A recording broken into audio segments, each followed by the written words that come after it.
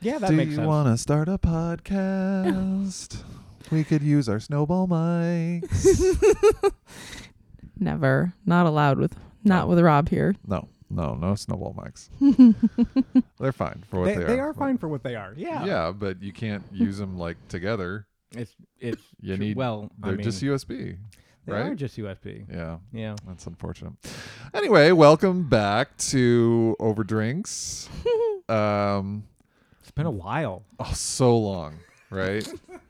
I have no idea when this is actually going to come out, but in real time, it's happening about 12 hours after the last one.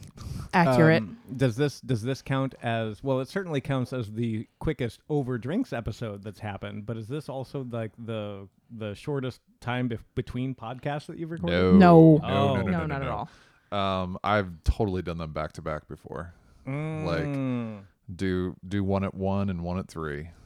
You know, Cranking them out there. well, sometimes people's schedules it just works out that way, and yeah, it's those days are fun but tiring.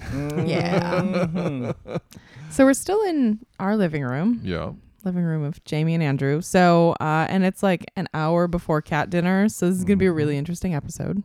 Yeah, we might get some Chirping. some other participants. Oh, so exciting. Some very vocal complaints. Yeah. So we're drinking again. Not going as theme. hard as last night, but There's a theme to this. Yeah. yeah. So let's see. Who's got what? Andrew. Oh, we're starting with me. Well, we have to recover from you. Yeah. Oh, okay, that's fair. Well, one of my I suppose, favorite local brewing companies has come out with their winter selections. And so Yes. Ellicottville Brewing Company, by the way, which has no financial stake in this podcast whatsoever. They should. I mean, with the amount that I'm endorsing them, what? Is that an endorsement from Andrew Bad Beer Andy? Poor Life Choices Smith. Yeah. Oh, no. This is a lovely raspberry truffle that I'm actually enamored with. Okay. It's a raspberry truffle. It is an ale brewed with natural flavors. Not beer flavors, but other natural flavors. That's right. Yeah. That's the way Yeah. my beer rolls. Yeah, I love it. I have, one of my traditional drinks here. I have a sore throat still, so I'm drinking ginger beer because it's very soothing. Yeah, I hear ginger is good for a throat. Yes. I'm going the opposite way. Yep. I'm doing stuff that's bad for the throat. Cheers to that. Yep. I've got some bourbon, and it's just Wild Turkey 101. You know? One I want It's back to basics. back to basics. It is, I'm sure people have a lot of bad memories from college of shooting this stuff, but, for $25 a bottle, is not bad, Sweet. It's very, but it can be a little rough on the throat. So anyway, okay. So today, the three of us are here. We thought we would talk about each other's music a little bit. Jamie, what was your title for this? All up in your process. All Up in Your Process. And partially because we talk on the podcast a lot about what's going on in our lives creatively and what's holding us back or pushing pieces forward. And all three of the pieces we brought today are pieces written during the pandemic, either for digital performance or because we couldn't write for large ensemble or just because the opportunity presented itself. But the three of us have a creative process that overlaps a lot, including late night phone calls screaming about tech and extended technique experimentation. So we thought we'd talk about these three pieces. Yeah. Yeah, there's a Venn diagram here. I think that's a nice overlap between It's the a three of us in a circle. lot of ways. Yeah. I mean, it's What? just the three of us. It's completely overlapping. It's just a certain. Anyway. So, Jamie, do you want to go first? Yeah, you caught me mid-swig there, but yeah, yes, I know. yes. I was trying to stretch it out. So Jamie? Jamie. So you're bringing us a clarinet solo that was recently. Was it the premiere? Yes. Yeah. Two back to back. Yeah, I think is the one that we have a recording of the live performance. Yes. Okay. Yeah. So this piece, and I think we actually talked about this piece in the middle of Corona Tones Yeah. because What's it called? the retelling of it. I didn't have any materials to play it, but I do think I talked about March shut down. All of the beautiful performances we had planned for the rest of 2020 got canceled. There were over 20 performances canceled for me, and I was not in a happy place, much like most of the rest of us. So I had been working on some large ensemble stuff, and I put it aside entirely, and decided to write something that brought me some joy and the possibility of digital performances. So this piece, the retelling of it, is for solo clarinet, and it is dedicated to all of the Andrews in my life. Yeah, it ain't just me, folks. The dedication is to all the Andrews in my life. How did you all choose clarinet? There's a lot of us. Yeah. There's Yeah. 7. Yeah. Oh my god. I know 7. And like 3 or 4 of them are all Andrew S. of some sort. So Andrew Seigel, Andrew Sprung, Andrew Smith, obviously. Andy Hudson is the one who did the digital premiere at the International Clarinet Association New Music Weekend a couple weeks ago. Woo. Yep. And Andrew Seigel, who we'll be listening to today, gave the first performance with a live audience here at Fredonia a couple weeks ago. Yeah, So, and longtime listeners of the podcast, Andrew Seigel has collaborated with Jamie and I on a lot of projects here at Fredonia, for obvious reasons, being a great colleague of ours. But any of the demi-clarinet stuff, like the trio and the solo piece, yeah, Andrew Seigel was very instrumental, pun intended, on those pieces. I blame the beer. I blame the beer? No? and he also knows Brandy Huddleston, who publishes her flute beatbox stuff with us. They're good friends from, I can't remember where. Something has erased that. Time before. So the retelling of it was a fun little project. Somebody had brought up to me the idea of fractal poetry the weekend before everything shut down. We were having dinner at a local restaurant, and this is my librettist and collaborator, Pam Hart. She was talking about fractal poetry, and my brain just kind of went berserk with this idea of a mathematical principle. And I had wanted to write the retelling of it for a while. I was like, what is better than a piece about tall tales getting taller in every retelling of it than this idea of fractals and small ideas being blown up into huge ideas. So I didn't do as much research as I would have liked. I kind of just took the idea of fractals as a concept for right now and played with it. I do want to do more research into what fractal poetry really does and how to apply it to what we do. But yeah, that was kind of the elemental concept behind it. And the only program note for this is a sentence long. The program note is, have you ever heard a story that gets bigger in every retelling of it? I know, right?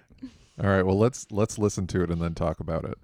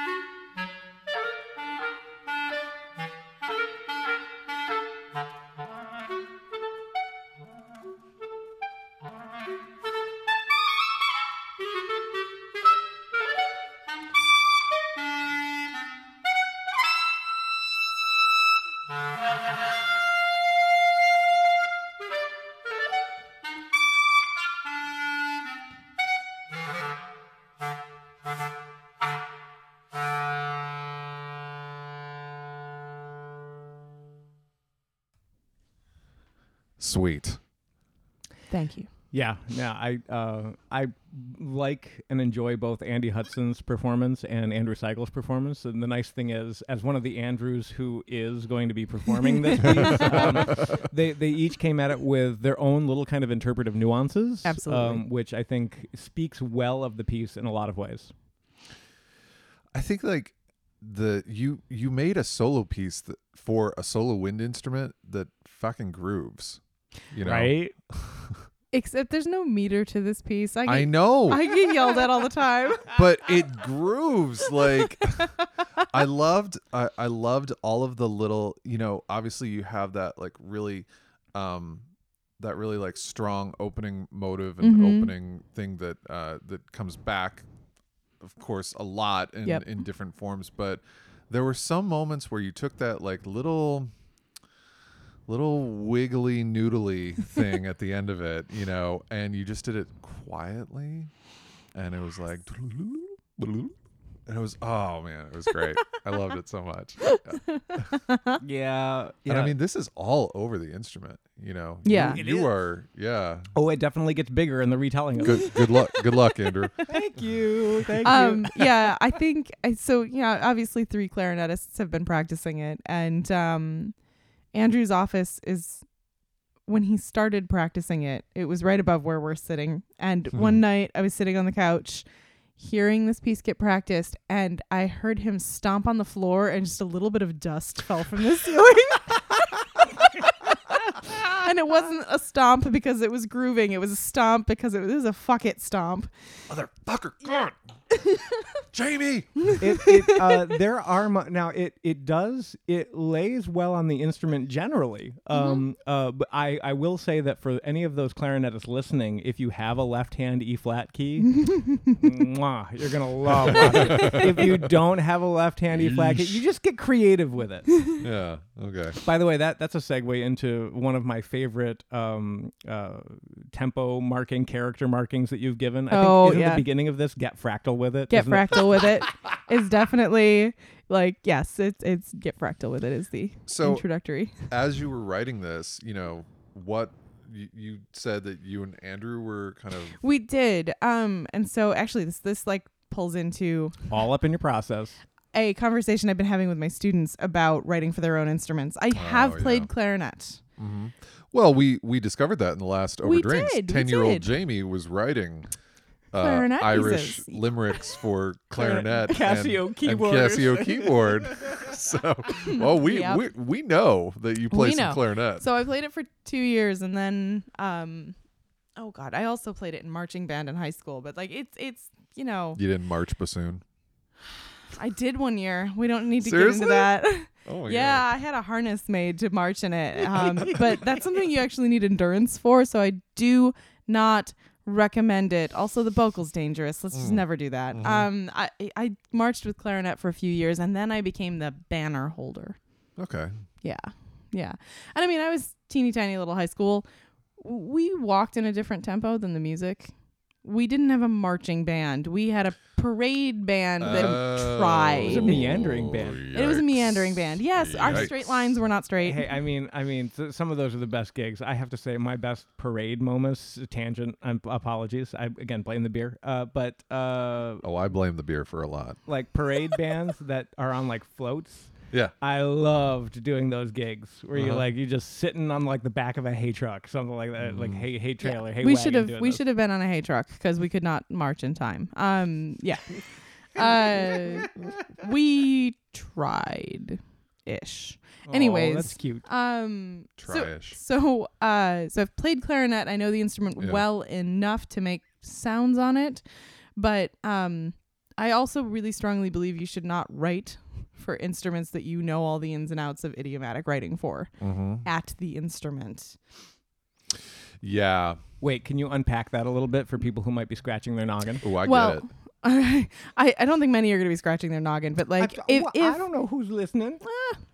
if you write for your own instrument and you want it to sound cool, sometimes like just Weber comes out of my hands when I'm playing bassoon. Yep. You know, Yeah, we've yeah. ingrained these passages so well. If we're doing things right, we've ingrained these passages that Samson's not coming out. The technique The of technique the is- instrument yeah, overrides exactly. the compositional process. So when I Yes. write for bassoon, I write at the piano, except for if there's a couple of passages that I'm like, okay, I need this, sextuplet to fly. I need it to not be a barrier to success of this piece.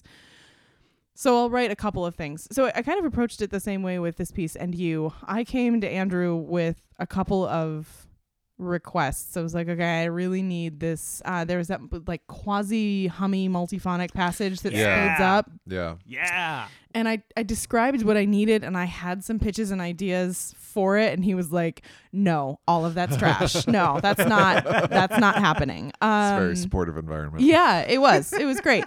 And we're still married. That says something about something. I don't know what. Are you talking about like there's a like a fuzzy multiphonic, but then it's like do wee wee wee wee wee wee like that Yeah, thing? yeah, it Like goes- you're jumping between the multiphonic and other notes? It Correct. was Okay, there's a multiphonic it happens it's toward the only beginning like of a the first time. dyad. Yeah. It's a very, very soft multiphonic that kind of sounds like a pedal tone around this compound melody like that Yeah. the clarinet is playing. It's a lot of fun. So that one he trashed the idea that I came with, and it's fine. It's totally fine. It's fine.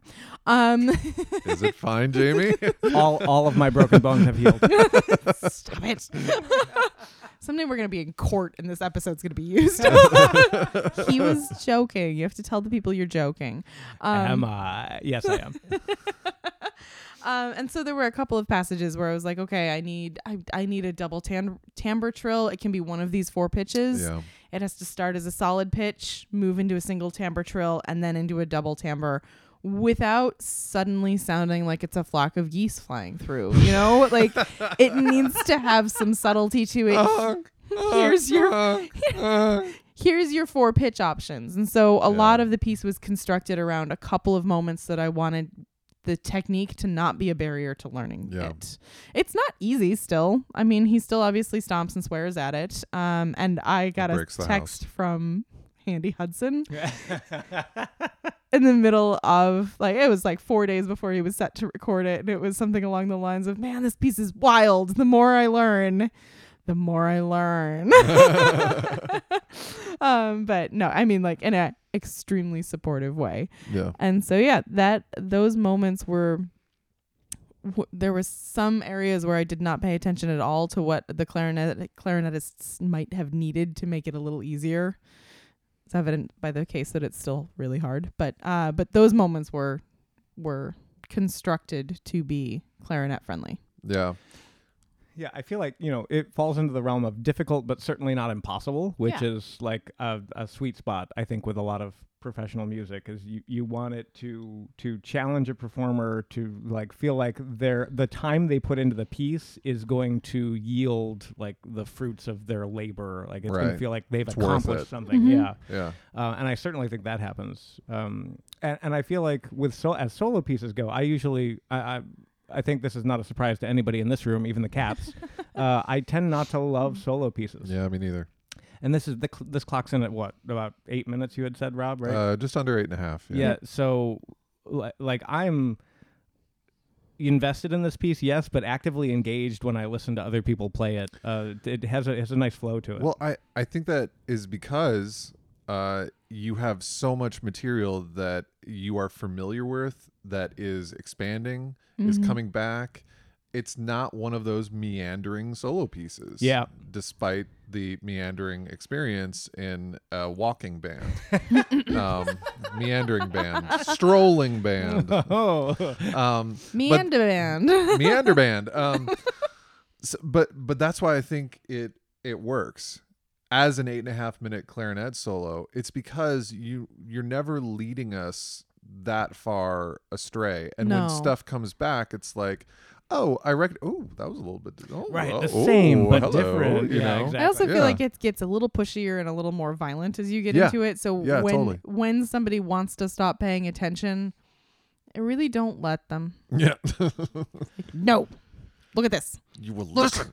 This clarinetist is working hard. Pay attention. This is something that I bring up I'll probably bring up in Rob's piece too, because as we're listening to these, from what I know of both of your outputs and the pieces that we're talking about, there is a pacing and a gesture to both of your musics that is very engaging. And I often talk to my students about, I give them a relatively arbitrary rule, like we hear about the rule of 3 as Yeah. composers a lot, which is a good rule to follow, as long as you don't follow it all the freaking time. Yeah. Right? Outliers are good. Right. Everything exactly. in moderation, even moderation. And so this idea of the 7-second rule, I usually tell my students, it's like, every 7 to 14 seconds, something should change in your music.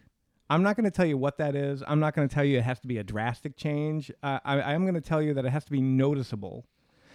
And I do this little exercise with my students. I have them Rob just pick looks skeptically It's so at good. Oh, Andrew I love across everything about the this. Serengeti.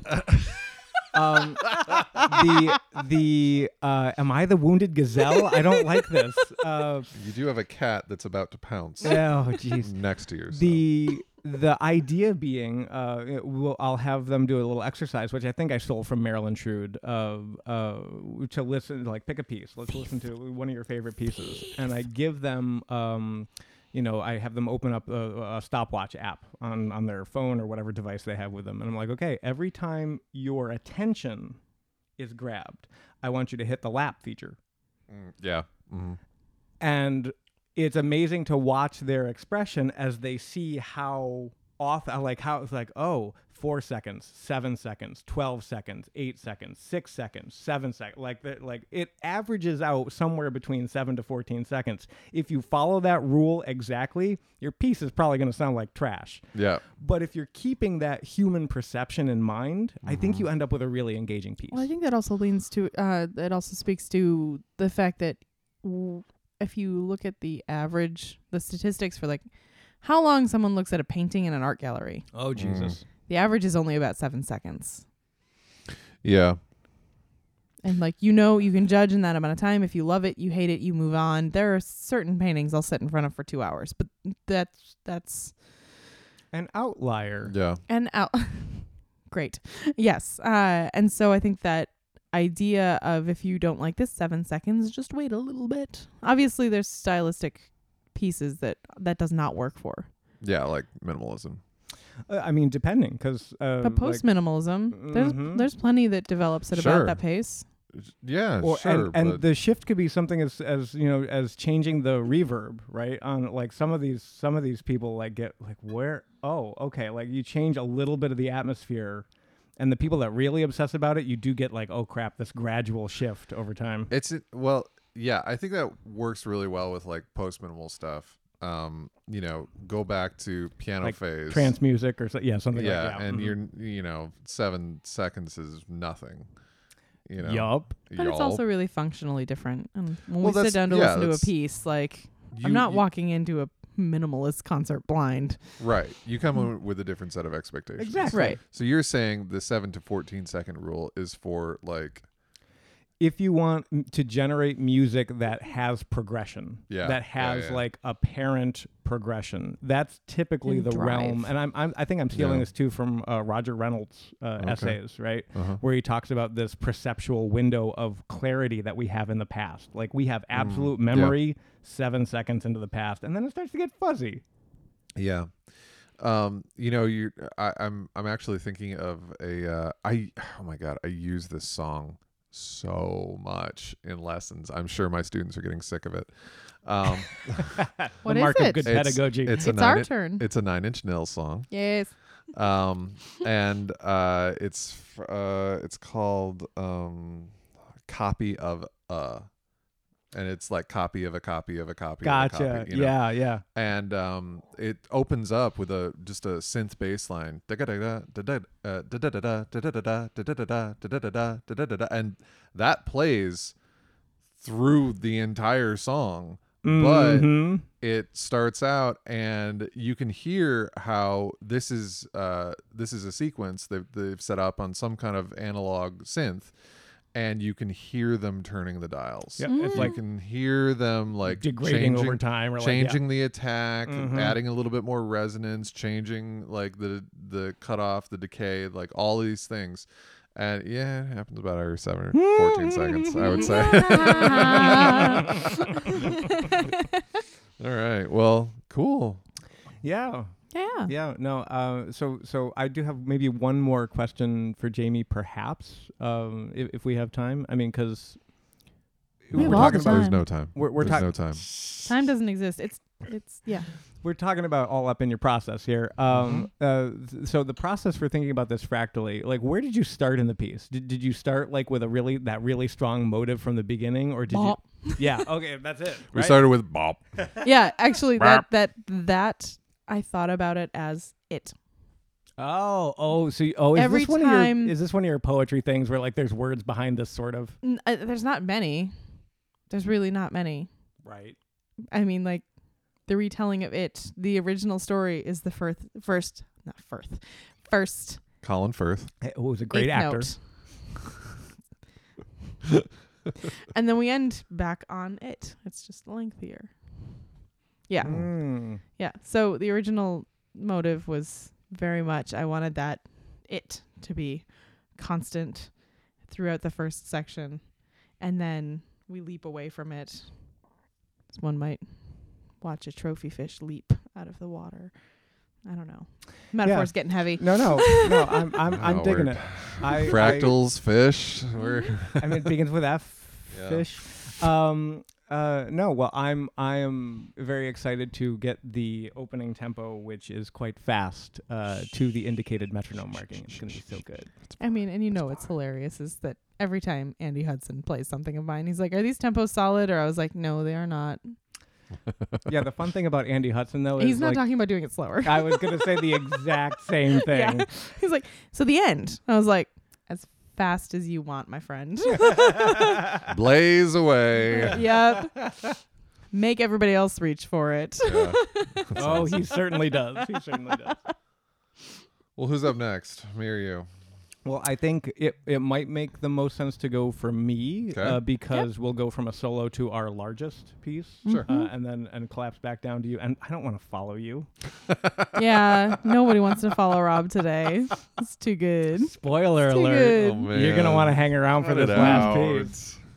All right, so you have a non Corona times type of ensemble. Yeah, How'd actually, you pull that off? So interestingly enough, this was we were the faculty at Fredonia, kind of commissioned by our director of orchestral studies to come up with some kind of pieces that could showcase the orchestral musicians of the Fredonia College Symphony without using the entire ensemble. So Yeah. they being divided into small chamber cohorts.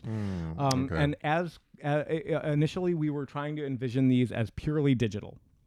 Like Right. everyone, Zoom works. Everyone on their own everyone screen. would be on their own screen. Yeah. We would compile it together, post, and have a performance.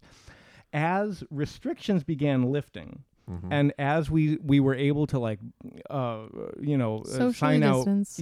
sign out some ridiculously large halls for like With quartets and masks quintets. on Yeah, and- exactly. yeah. As this was all able to happen, we started to actually have some of these rehearsals live and in person. So the actual concert ended up being kind of a mix of a lot of people in the same room and then people who were in different countries sending in their video stem. Yeah. Yeah. I saw on yours you had one cellist. One cellist who was quarantining Oh. in a different city, right? Okay. And so she sent in her stream, and yeah, that was How did you do that in concert? Did you just have her coming through like a speaker that was kind of placed in the ensemble, or? this was when there were no public concerts at Fredonia, so Oh, so this was everything just was recorded. done Pre-recorded. pre-recorded and Yeah. streamed. Okay. Yep. Yeah. Um, What's it called? The piece is titled "From Within the Labyrinth." Okay. And Well, so, if we're talking about process, this is very much related to how Jamie and I think about aleatoric music. okay, let's listen to it.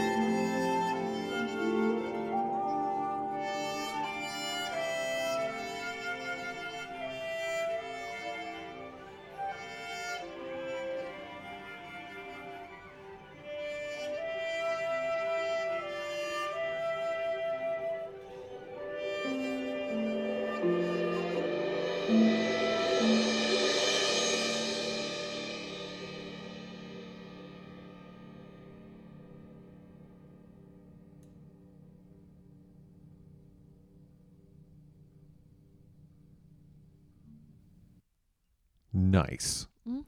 I'm so damn proud of those students. I mean, Yeah. I have to say, these are all undergraduates.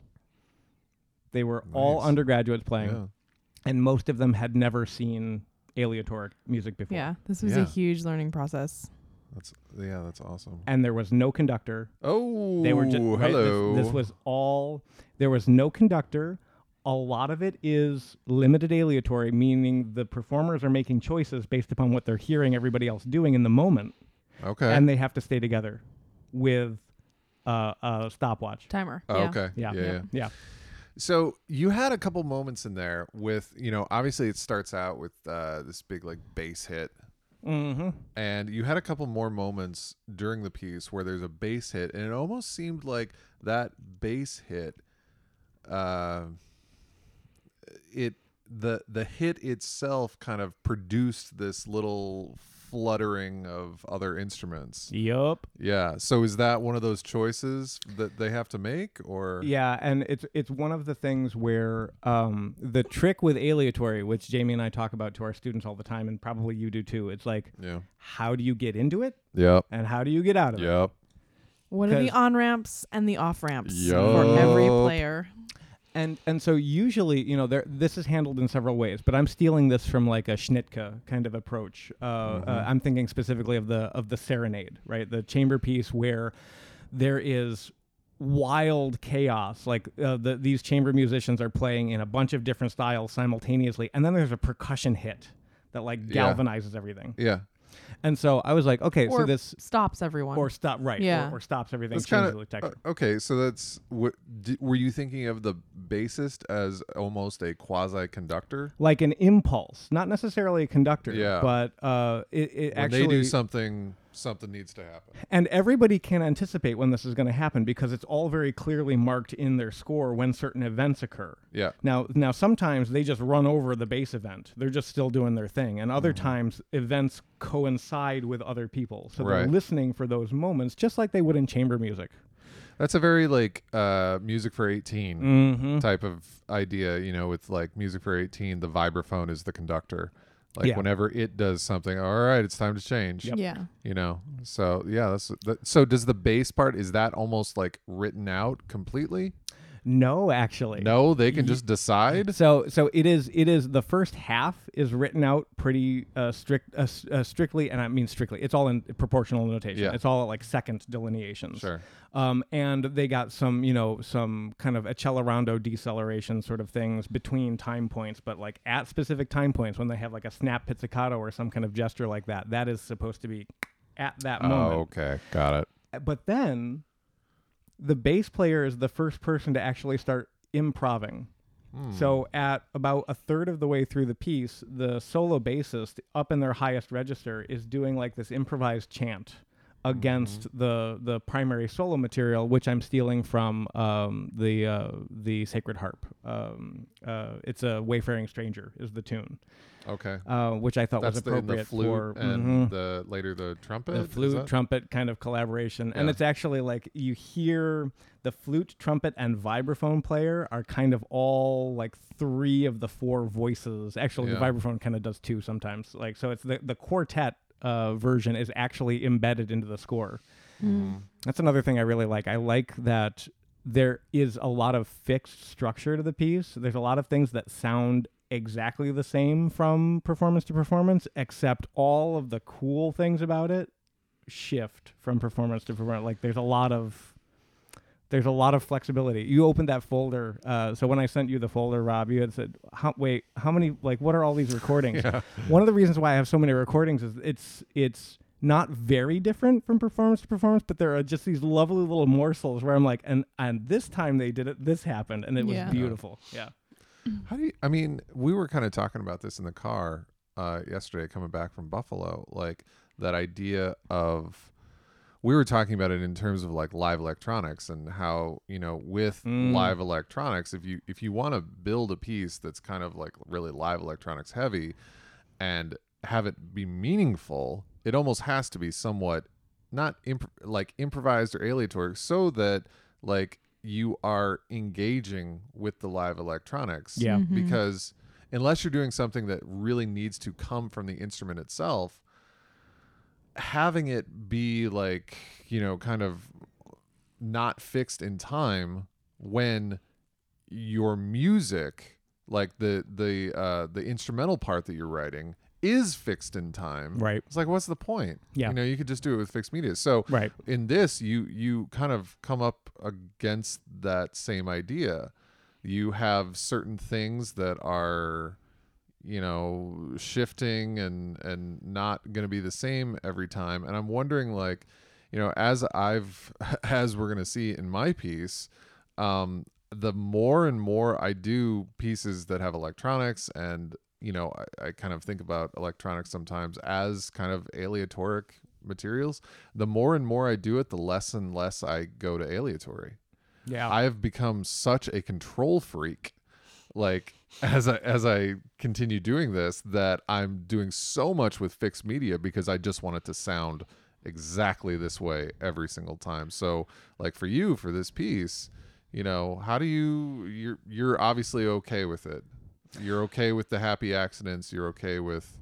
Well, I think structurally, sorry, I'm going to interrupt you and answer for you. No, go right Good. ahead. Yeah. Because you know each other's process. Oh, I think we know yours too, and we know what Mhm. is satisfying. The three of us both. Good job, Jamie. I Sure, have we'll go with both. Throat. That's fine. Yeah. Yes, The throat There of it is. us. there it is. What's missing? We've all experimented a lot with the amorphous aleatory where we can't control large structural moments, Yeah. really important points of arrival. Yep. And none of us really love that. It's not satisfying. Yeah. Like, it could sound cool much of the time or some of the time, but the Mhm. whole thing just doesn't work. Yeah. But those happy accidents, if they cause you to derail the climactic moment of the entire piece, Mhm. that's what I don't think the three of us really tolerate anymore. No. And so we build in the structural moments in the fixed part of an electronic piece, or in specific things that are not optional for the Right. performers. That are written out in Yeah. almost and in then time. This Yeah. more subtle changes, like you have a lot of circular bowing that was beautiful, by the way. Mhm. Oh, thank you. Heck with you. Yeah. Yeah. You had a harp in there. So, I got a little jealous. Heck with you. So Heck good. with you. So good. Heckin' sweet. I don't know why I suddenly stopped swearing. This is not very me. I will tell you why you suddenly stopped swearing, because we've watched a lot of TikToks lately that are like from the point of view of an animal who is talking, Oh, and animals never swear. It's heckin'. Oh. It's heckin'. Heckin' doggo. Heckin' Oh, doggo. Jeez. This is a murder floof. Heckin' deathly. Okay, so next year before I teach middle schoolers over the summer, we just need to Watch a constantly lot watch of TikTok. Yeah. Animal TikTok. animal TikTok. Yeah. Okay. All right. So answers have been divulged. Anyways, I think that's the difference, and it plays into all of our pieces, is that Yeah. the performers have so much choice. Retelling of it could be longer or shorter depending on their choices. And in Rob's piece, which we're going to listen to in a couple of minutes, there are things that can change. But you are never going to sacrifice those structural decisions again Yes. to the performer, because they've got enough to think about while they're Yeah. performing. And Yeah. That's and not their job. You That's our want job. you want things to hit. Yeah, and you want the performers to feel like they're contributing to the piece, like they're making it their own, like they're Mhm. making this moment special, but you want the moment they're making to be clearly directed. Yes. And so in my piece in particular here, all of the Particular. Oh, drink. Everyone drink. In his particular piece on this particular podcast. Okay. The drinking continues. Okay, so what happens is I have essentially a timeline Yeah. in mind, a structural timeline. You should see all the sketch of this piece has gone through. But this timeline, basically, as the performer travels down the page, they have choices. It's a labyrinth score. That once they do a thing, they could go here or here. Choose your own adventure. It is very much a choose your own adventure. But Which is trademarked by a company called Choose Your Own Adventure. never mind. so- It's not it's a find your path. Find your path. Pretty sure that's a Stop. psychedelic guru somewhere. Make a choice of your own devising your own particular choice. Your own particular choice and your own particular path. Okay, so as the performer like makes these decisions, I kind of have it as a little Jamie's we're gonna dying. we're gonna pause. Jamie's dying. Oh man. I tried to be subtle about it. You can't. Nope. I kind of thought about it like a tree diagram, you know? So as the performer moves down the tree, right? They have so much. All of those choices at a given stage are actually just subtle variations of the same sort of thing. Yeah. So the piece unfolds globally in the same way, but on the surface, some details are up for wherever they happen to Okay, it's choose. weird that you said tree because what is the shape of each individual part? Hang on. I think I get this more. Okay, hold on. You have a contour for the piece. Mm-hmm. That contour can stretch Mm-hmm. and it can contract and I was about to say contract and implode. Those are the same things. It can contract and stretch, but ultimately you're gonna get to the same place. The shape is congruent regardless of the transformation. The Yeah. transformations, it could be bigger, smaller. It's the same shape piece. Yeah. It's the same shape piece, but how it's articulated in that moment, in that time, in that space with those performers could be a little different. You have okay. I think the tree metaphor doesn't work so much. Well, crap. Here's what I think you have. I think you have a length of rope, Oh. and the strands of that rope at certain points have been pulled apart, Okay. and sometimes they go right back together again. Yeah, I could see that. Yeah. And the rope is, Yeah. able to. I mean, this I is like the not nautical metaphor. yeah. Yes. Okay. This All is right. good. I approve. Ahoy, me mateys! Ah. All right. Well, Unapproved. okay. So Jamie did Denied. Jamie did bring up the actual Labyrinth scores themselves, which I think is the Yeah. last thing that I'll do before I hand the floor to a much better composer. Oh, stop it! Stop So it. the apparently, I don't know why I do this to myself. Maybe you two can answer this question for me. But apparently the challenge of writing a quote unquote Zoom piece or a piece that is to be articulated digitally Yeah. was not a challenge enough for me. Of course, it wasn't. So This is ridiculous. Here's where it gets too much. so Here's Too where much. it was ridiculous, and here's where it gets stupid. So of the 13 performers, I have 2 violins, 2 violin ones, 2 violin twos, 2 violas, and 2 cellos. Yeah. And then 1 string bass. But the string bass we already said was like had a really strong function Yeah. for a thing. So there are 8 string players in this ensemble. Okay. There are 8 letters in Fredonia. Oh. So each string player's Labyrinth score Yeah. spells a letter of Fredonia, and that is the maze that they're navigating through. So if you look at the So parts, their parts, like they're- they make they an spell Are out F. an letter F, shaped. an R, an E, How a D, crumb of you. an O, an N, an I, and an A. Yeah, Okay. yeah, Mm-hmm. yeah. Mm-hmm. Uh-huh. Okay. I think it's fun. You couldn't just stop with. No. No. All right. So yeah, that's my send off to you, Rob. Okay. Yeah, let's talk about your music. All right. Well, this piece is the last thing that I've written, completed, and I think you mean most recent. most recent. There it is. I'm not dead. Jeez. Well, that I think semantically that's important. Okay. It's called Bloom. It's for piano and electronics. I wrote it for Justin Snyder, who is one of our performance Partners. For adjective. and I'm really happy that I got to write for Justin and kind of write for Justin first, because Justin, he and I met because he came to Ohio University to do a piano and electronics concert. This was pre-pandemic. And it was one of my colleagues, Lucas Borges, our trombone faculty, who, I just ran into him in the hall one day, and he was like, "Oh my God, we just played with this pianist at the International Trombone Festival. I think it's ITF, Mm-hmm. International Trombone Festival. He was accompanying us, and he was incredible. You should look this guy up. So I did, and I was like, "Wow, you do a lot of cool stuff." And Yeah. maybe do you want to come down and do a concert? Because he's up in Ann Arbor, so he's not that far away. Right. And he came down and he did like half a show of all piano and electronics pieces, and we went out to dinner, and he was just a delightful human being. We talked about art, and his Instagram is like he and I really share a artistic sensibility when it comes to like visual art or installation art or something like that. Oh, So that's so important in collaborations. yeah, I think. Yeah. So we, we just got along. And when I think Jamie, you were talking about like, hey, we should try to find a pianist.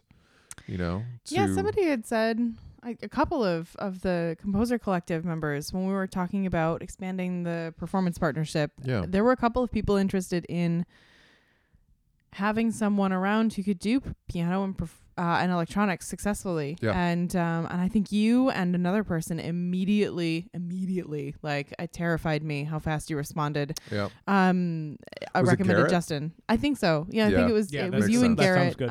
Yeah. And so I reached out to Justin, and he was just like, yes, Yeah. I'm on board. Let's do this. And he's amazing. before I knew it, like we haven't even announced Justin yet. We will by the time this podcast airs, but we had not even announced that Justin was a performance partner, and Rob was like, I'm on it. I am Yep. on this. I'm doing it. doing this.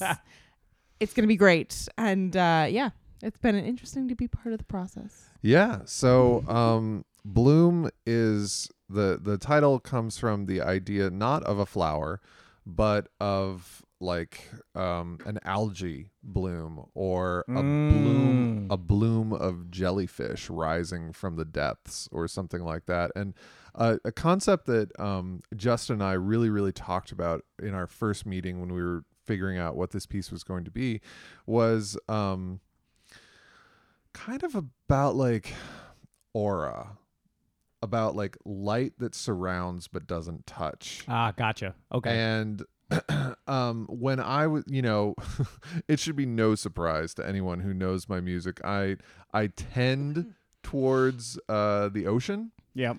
for a lot of things. Like I just wrote a bassoon and piano piece for Jamie Yes. that it's called Light Unraveled, but it's about like light coming through water. So It's really weird. But like, side quest here for a second. yeah. I got super obsessed with returning to my roots and writing about the St. Lawrence River Yeah. like 2-3 years ago. And at the same time, all of your oceanic stuff has taken over. Yeah. We're friends for a reason. Yeah. Yeah, we've been a little water obsessed lately. And I also don't think it's going away because No. there's just so many aspects of it you can write about. Totally. Yep. Yeah, I mean, and for me, I've had reoccurring dreams about like kind of not being a fish-like creature, but just being able to be underwater and move, breathe and move like a fish. And I have these dreams a lot. The You'd ocean, like to be a merman. I kind of would. Yeah. I kind of would. I mean, there are professional so much mermaids makes at this sense point. right now, folks. Yeah. It all makes all the songs Right. make There sense. are professional mermaids. We could definitely make this We happen. could make this happen. We can. We can. Um, This is not where I thought this was going. So anyway, we were kind of talking about that, and I used I really like the idea of like bioluminescence Mhm. that you get from algae, that you get from jellyfish, that you get from like deep sea creatures that are able to produce light without where there is no light, and that brilliant blue light that you get from, or these like really rich and like shimmery hazy greens and stuff like that. So that is kind of where I was coming from with this piece. I think that manifests itself mostly in the electronics, in that believe it or not, when you listen to it, Mario Davidovsky's Synchronisms Number 6 was right? a huge, Uh-huh. huge influence on this. Not in the sense of like, oh, it's going to be like really rhythmically structured. I mean, it is rhythmically structured, but more so that just that first moment, that first moment of you play a C or whatever it is on the piano, and all of a sudden that comes out of the electronics. It does something that the piano cannot do. It extends the instrument. This has been a kind of a obsession with mine for a long time. And I finally, since I think, primarily because I was so intimidated by Eleni Lilios's nostalgic visions, I really did not You didn't want to tackle piano? I did not want to Oh. tackle piano and electronics for a long time. fair. I mean, I still love that piece. I was completely blown away when I heard it the first time live at Seamus 2010, and it's been in my life ever since. And it was one of it's a kind of like Brahms not wanting to do symphonies or whatever because of Beethoven. What a terrible time to be a composer. Yeah. That's right. Yeah. Yeah, so finally, I had a reason. Justin was my reason because I had seen what he can do. Yeah. I had seen who he was as a pianist, as an artist, as like just a creative person, and I was like, okay, I think I have something to say now. Yeah. And Davidovsky was that idea of the electronics extending upon the piano, the electronics like surrounding the piano, and kind of producing that aura, that light, that bioluminescence was kind of the idea for the piece. All right, Cool. Rob. Well, let's hear what you have to say. All right, here it is.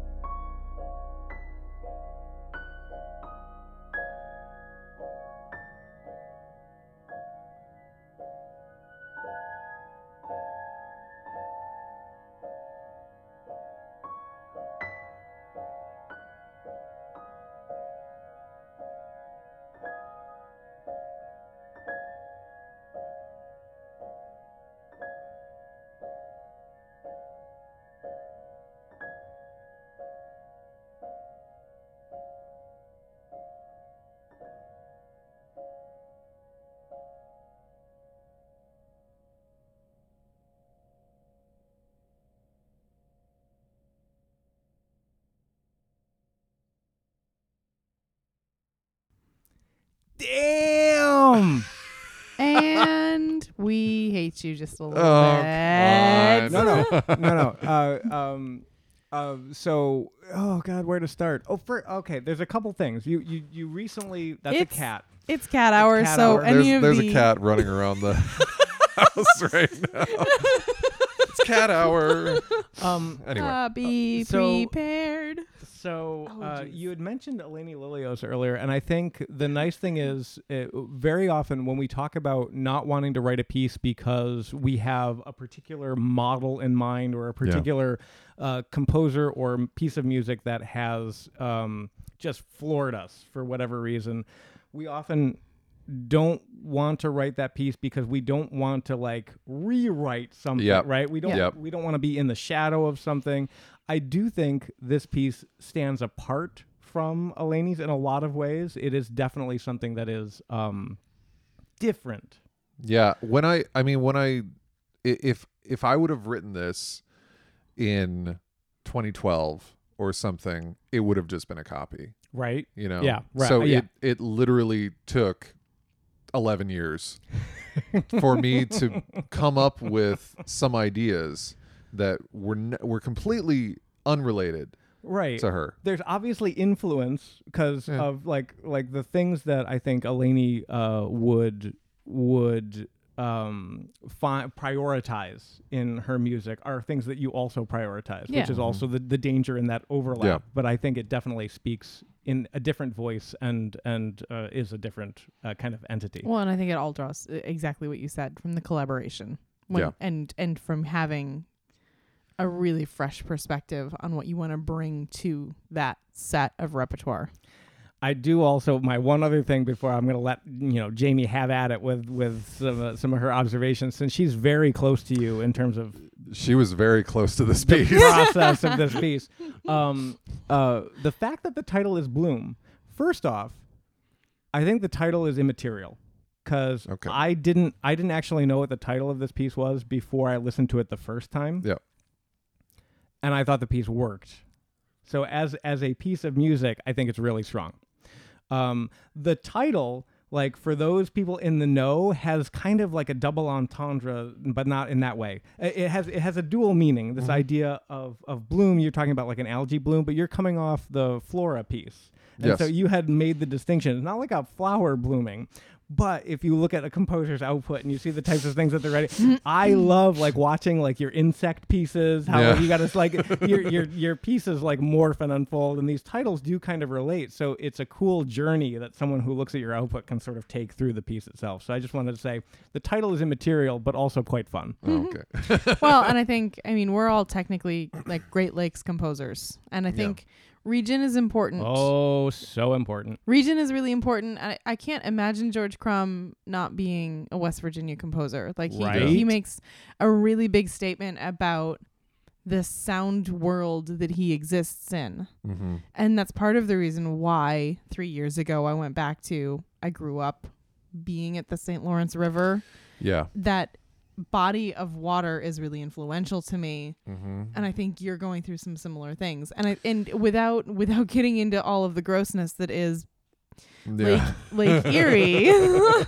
I mean, we're sitting 2 miles from Lake Erie right now in Yeah. Fredonia. Andrew and I have been moving around the lake for all of our adult lives. We've Yeah. lived in Fredonia twice now. We've lived in Toledo. A lot of our work and our art takes place around Ontario, Michigan, Erie lakes, and St. Lawrence, and these big bodies of water that have huge influence on the communities that surround them. And Yeah. we can't not mention that algae bloom to Lake Erie people means something really damn different. Really, really different. Really Yeah. different. Andrew and I were living in Toledo in 2014 when we got shut out of the water system for 3 days. crisis. Yeah. And, like we've bought a book since then it's called The Ends of the Earth, right? Yes. Yes. It's such a good book. It's about all of the various apocalyptic Moments. Jesus. life-ending moments of the Earth as it's been around for Like the 5 a long different time. mass extinction events. 7, I believe. 7. I believe there are 7. But And at we're this point, 7? I'm currently having a sugar cookie beer. I really thought it was 5. I feel like it's 7. Okay, well Are maybe there two that the mainstream scientific media are not telling us about? Stop. Rob and I have not read this book. I will report because it is Okay. it is on my TBR All right. list. So, yeah, but I mean that book references What we lived through. what we lived through. It Yeah. references Yeah. water shortages and we've actually suffered some of that in Fredonia. Different problem, not the algae blooms, but just old water system. But water scarcity is a thing, and so I look at your title, and I have a Great Lakes dweller response to it in a way Yeah. that, I think distinction of it's not a flower. This is important. Yeah. I mean, and yeah, so like that whole idea of, kind of growing up around it. My grandparents lived on the Maumee River. Yep. Like literally I could go into their backyard and throw a rock into the river, Mhm. So We were about a block away where we lived. yeah, so in I Toledo. kind of grew up with having that experience, fishing with my grandfather, and then later certainly when Kate and I were dating in high school and then eventually married, like we got married on a beach in North Carolina. We basically spent the majority of our last year down in North Carolina, basically going to the beach, going into the ocean 2 or 3 times a week. I think it's just always been a big part of my life. And my I love watching nature documentaries. That's no secret to anyone. No. Shocking. And I love the ocean ones. I am continually fascinated by ocean life. I mean, for God's sakes, my last a couple pieces ago, Flute Quartet, is about octopuses. Like, Is that the plural of octopus? Sorry it to is. derail. Oh It's like- my God. You- I have you know taught that- this to so many people. You know the Greek plural because of that one cartoon we watched years and years ago. Octopody? Octopody. It is not PODI. octopi. Fair enough. Could be octopodes, I think. Oh, can I pronounce it octopod? No, Damn it. it's octopuses. It sounds wrong. It really sounds wrong, but that is accurate.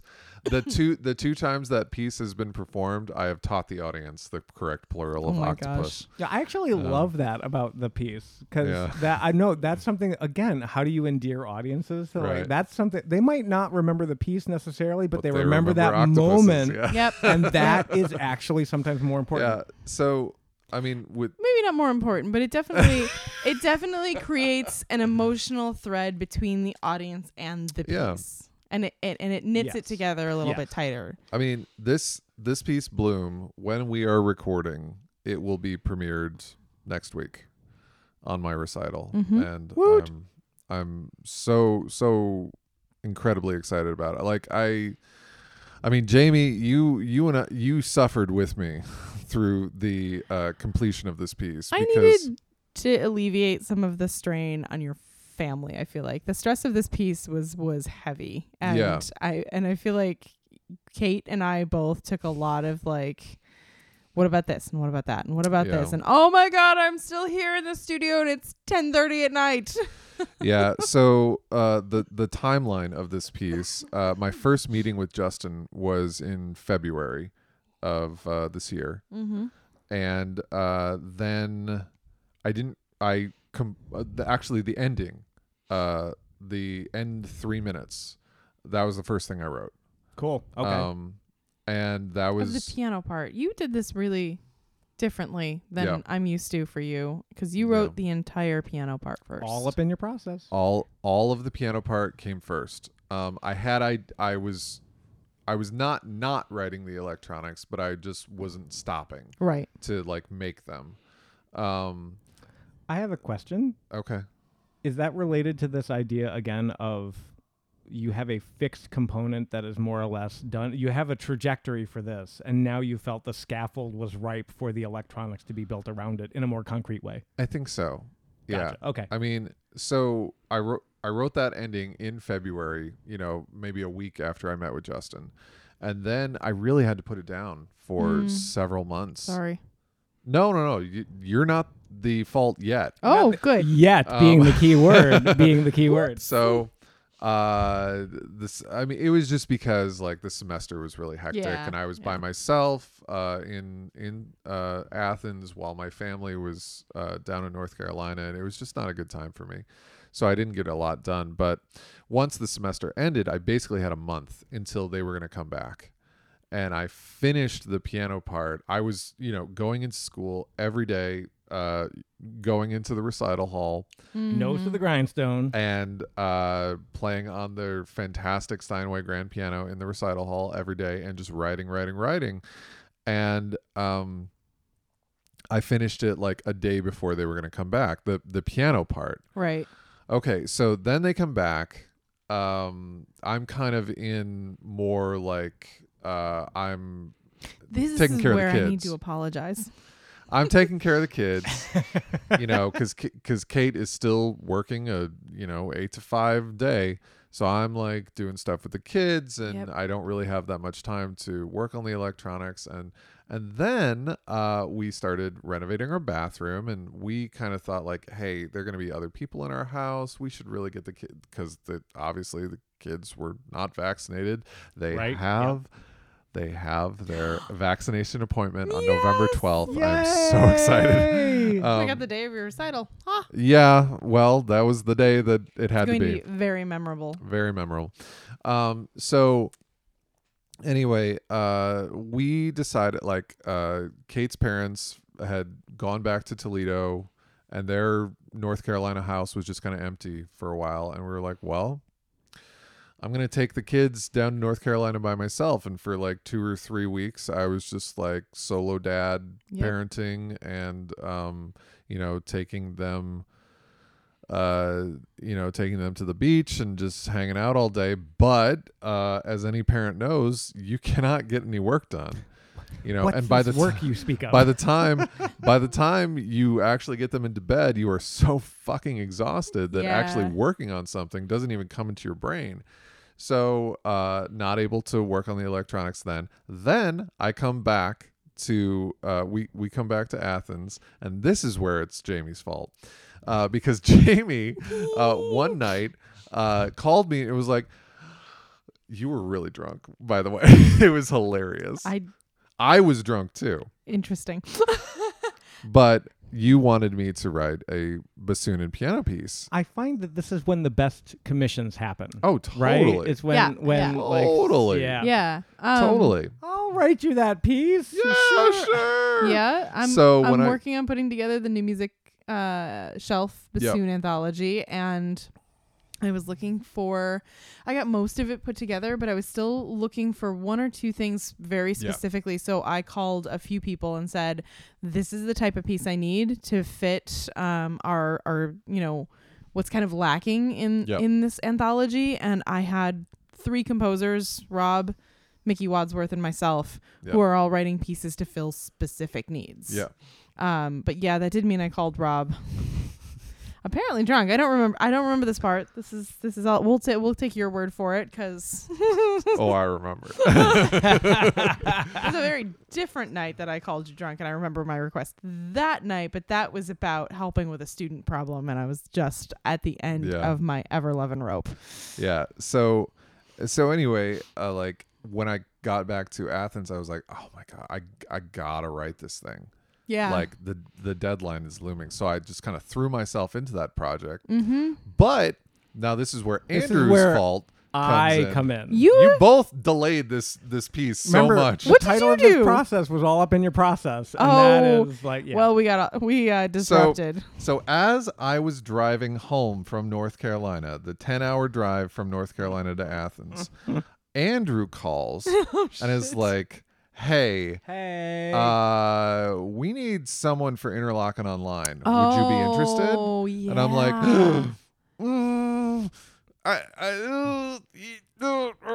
yes. That's right. The weight of that deadline crumbles. Yeah. So then I do Interlocking Online for 3 weeks, like And realistically, it was 4 weeks because I had to prepare for it. Your prep Yep. week and then Yeah. Mm-hmm. So that brings us to August. We you're go like, on vacation. Oh. We go on vacation, and I just decide, like, I'm not going to work. I am going to be with my family. It has Yep. been a hectic year. We need this. So we do that, come back week before classes start, got to prepare, Yep. and then classes start, and that's when I finish. It's the end of September through October 15th. October 15th was my deadline. Okay. Had to have it done by then, for the sake of getting it to Justin so he could, learn it. prepare it Yep. for a month later. And I was basically in the studio on my non-teaching days from 9 a.m. to about 11 p.m. And a lot of those times I was calling Jamie like, I'm never going to finish this. Yes, This you is are. complete crap. It's not. Like, I don't know what I'm even doing Yes, anymore. you do. Like, there was one time when I called you and I was like, I think I want to delete 30 seconds for the piano part, but am I just being lazy? Am I just That was a really fun night for Yeah, me, it was. honestly. Because I'm such a pain in the ass as a teacher. Yeah. I'm such a you're doing this to serve your energy purposes and you're not doing it to serve The music, piece. right? But And I so, was doing it to Dude, serve the Dude, I music. made you justify that up one side of the room and down the other. Yeah. Like you had to fight me Yep. to get that 30 seconds out of there. And I think it worked. But I also was like, I knew you were exhausted and I knew Yeah. I was being a bitch about it. I 100% knew all of those things. But I also strongly believe when somebody's calling to ask me for advice, I will never be comfortable with them looking back on that moment and being like, it's Jamie's fault I did this. Right. Yeah. Or the fact that you didn't provide them the opportunity to sounding board Yeah. and rationalize Yeah. like with like so that, Yeah. that time is very important. So Like- go ahead. There's actually a ridiculous route to all of this, and it's George fucking O'Malley. Here's the Grey's Anatomy quote of the episode. Here we go. Okay, Here we go. Hey, I rarely I do this. know. But no, there was this great moment for him as a character, and I was like, I can be that as a friend because he walked up to someone in his life who was being a pickle about Pickle. his marriage, and he was Heckin' like, pickle. okay, either I'm gonna stop talking to you because you haven't handled this well, and my marriage is going to either go well or it's going to fall apart, and either way I'm going to need you, and you are the one who's causing that right now. Mm-hmm.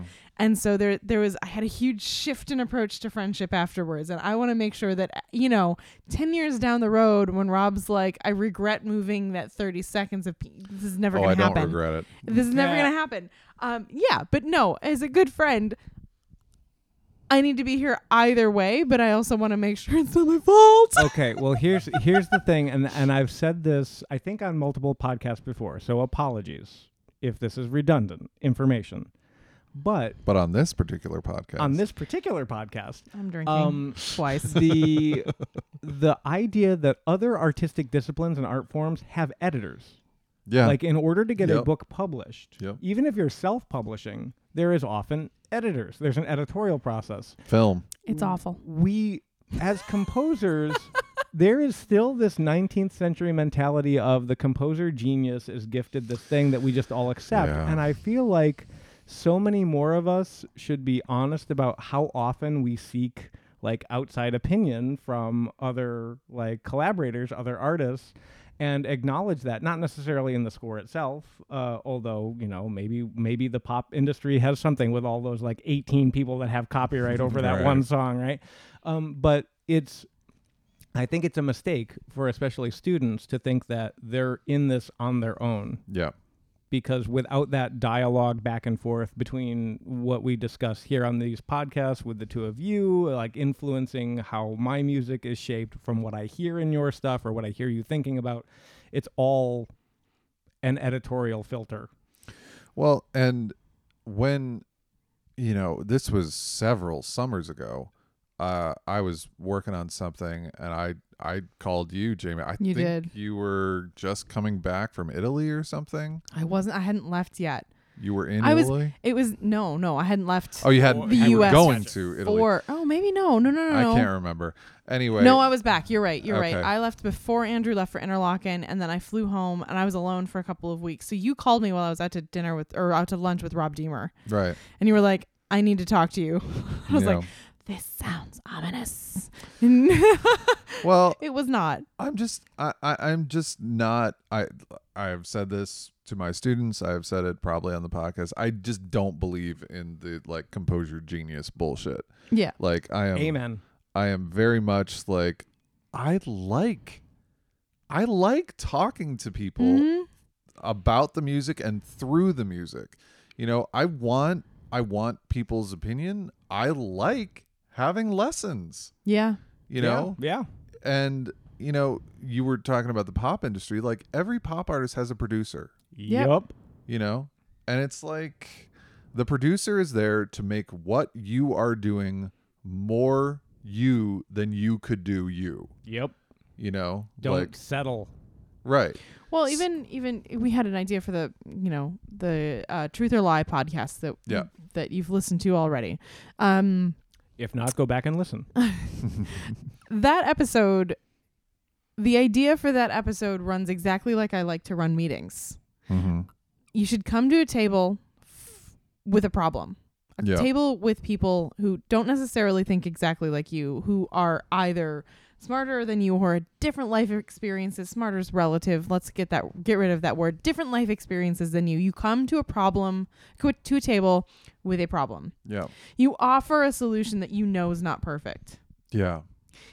You ask for input, and that gives person A a mediocre idea, person B a terrible idea, but person C gets the best idea for solving it from person B's absolutely awful idea. Yeah. And none of the perfect idea couldn't have happened. Dare I say it's a process? It's a process.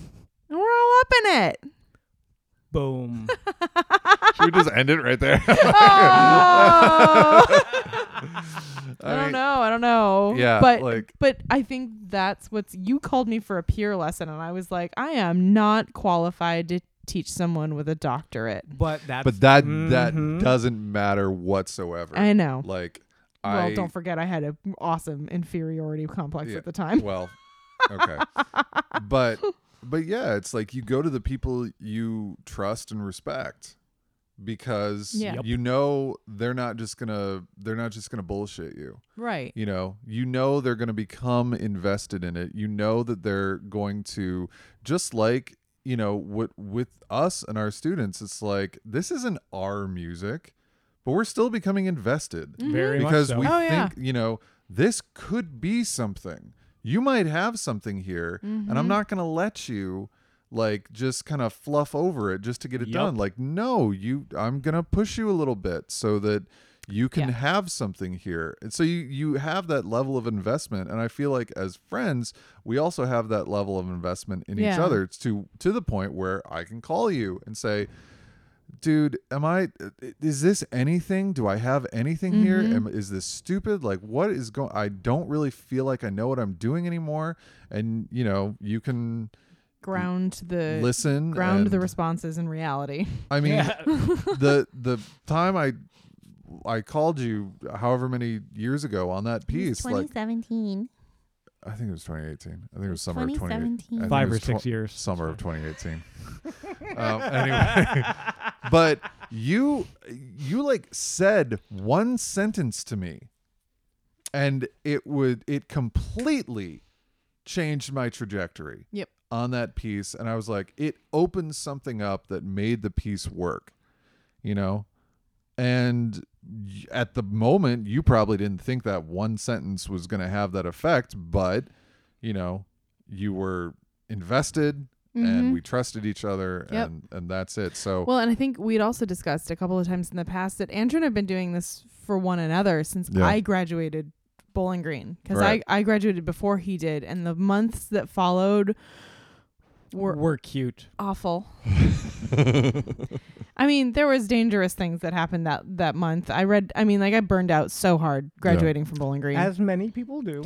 It was not Bowling Green specifically, but at the end of a large terminal degree or an ending degree of some kind. I mean, we've talked about it before. I had a master's performance on bassoon a month after my opera premiered, which was a month after doctoral auditions, which I never, ended up getting a doctorate. So you know how that went. And I was doing 2 master's degrees at once. So my burnout was profound. Yeah. I read 30 books in 30 days. And Andrew asked me at one point if I was going to ever go get a job. Yes, longtime listeners might recall that statement. Yeah. He survived barely. I was not. You have to say you're joking. Like, no. Not in this case. Okay. Podcasts are not admissible as evidence. Love it. But those who've listened long term probably know that like within a month of that very dark time period, I was composing again. Yeah. It took me 3 months or more, maybe 4 or 5 to come back to bassoon playing because everything was difficult at that point. But I also knew that I had no projects lined up. I had no deadlines. I had no requirements. I had nothing. I had a void in front of me. Nobody cared if I kept composing. Yeah. And so I did write a piece that still hasn't been performed to this day. Oh, is this Lotus? Lotus. This is Lotus. I remember this piece. It's a chamber orchestra piece for ballet. Yeah, exactly. Wow. It's a 13-minute ballet. It had a really solid concept. It had some beautiful orchestration things going on in it. I still think the form was pretty solid. Just it's never gotten anywhere. Yeah. So I've submitted it to probably 47 things. It's never been selected. It's fine. It served its purpose. But one of the things I realized was I wasn't making enough progress every week without lessons. Yeah. Without somebody just looking over my shoulder being like, 11 measures a week is not enough, sweetheart. Mm-hmm. What are you going to do to make sure you meet goals for the next week? So Andrew started doing something for me. He checked in once a week and was like, how many measures? Can I listen to them? My favorite thing was not so much the check-in, but the challenges we would give each other. Oh, like, yeah, we okay, did those too. I want you to write. What piece do you not have in your output? Okay, I want you to write like a 2-minute piece just to like fill this void for this thing. And then we started putting on concerts. It's like, we need more music. Can you write a piece for that? Like that all really helped. Yeah. And that's probably why I got so motivated so fast. And so we had talked to a bunch of friends of ours about that process. And you were one of them. Mm-hmm. So when you called in 17 5 or 6 years. 18. and said Summer of 2017, I was moving from China to the United States. It was 18. 2018. Bomb, bomb, bomb. Then it was before I went to Italy. Oh my God. Everyone cares about this so much. Not at all. I think we do get called, wonderful insight into your personalities, both of you, through this exchange. Of course. But when you called, it seemed like the most normal thing in the world that you wanted input from somebody because you are teaching at a school that doesn't have a lot of other composers, doesn't have a community of new music people who understand. When you ask them, is this piece is this successful? Yeah, we're talking about is it structurally successful? Is it the energetic growth? Yeah, what you want it to be? Is it? Right. Is it yeah. You don't want someone to just like kind of blow smoke because like, oh my God, it's so great. It's you want someone to nitpick it and tear it apart. Yep. Yeah. So yeah. Anyway. Well, we love the result. Thank you. I am very excited about this piece as well. It is. I told you guys last night. Like, I think it's one of my favorites now. Don't take this the wrong way, but I agree. I love Flora. Mm-hmm. Like Flora was my favorite piece of yours. Yeah. Okay. I think Bloom might be my new favorite piece of yours. Just like with our Nieslings and Netflix, our friends, all of our friends' kids, we don't have favorites. We just say They're both kick-ass, and we hate you a little. Well, and I have to also say, like, I'm very proud of all of us, because during a time Yeah. at which it would be really easy to kind of recoil and just not just do be nothing. productive, Yeah. like, Yeah. I think the three pieces that we heard today were very much to each of our strengths Yeah. as composers. Absolutely. And it In was some nice cases, that they were, survival as an artist Yeah. depended Yeah. on these pieces, Yeah. getting Mhm. us through in a number of ways. And